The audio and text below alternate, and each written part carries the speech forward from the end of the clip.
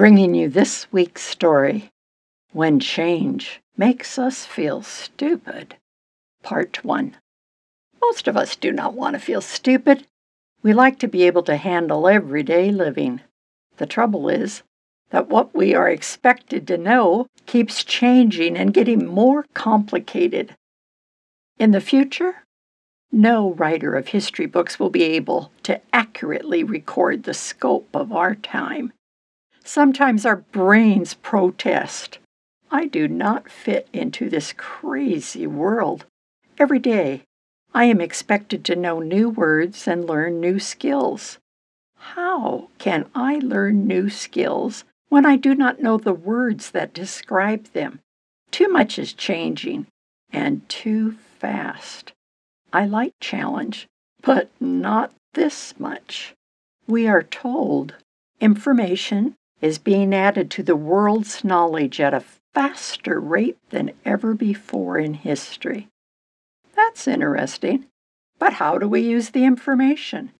How do we explain a problem we have with our computer, smartphone, smart TV, or computerized car? How do we find the name of the type of medical specialist we need? Because our stomachs cannot handle daily pressure. Can we order from a catalog by phone? The sales representatives are probably in and from another country.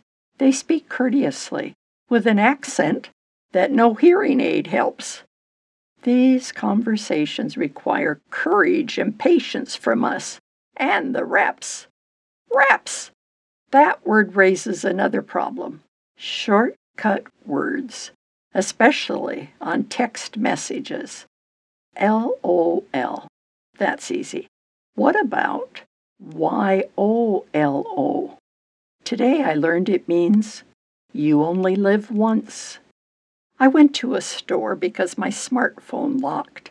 I could not get my contact numbers, voicemail, or make calls. I was told that something was wrong with my smartphone. I wondered, did I damage its intelligence? I became frustrated. Why should I need a new phone, new terms, and new definitions for old words? I could not communicate my needs. I asked a sales clerk, please give me a definition for PIN number and for password for this phone. She replied, you can use the words for the same thing. Do you mean PIN number and password are synonyms for each other? How can that be? I am being asked to give information for each one. She stared blankly at me and then repeated what she had already told me. I said, please listen to what I am saying.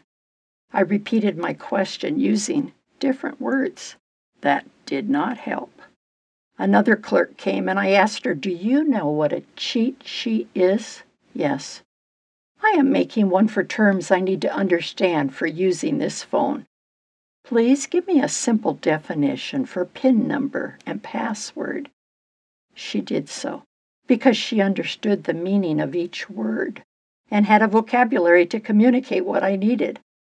I've been thinking, I do not have to be bombarded by change. I can take mini breaks every day. I can think of the words from Psalm 23 in the Bible. He makes me to lie down in green pastures.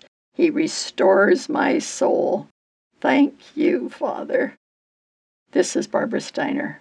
Take care and enjoy thisweekstory.com.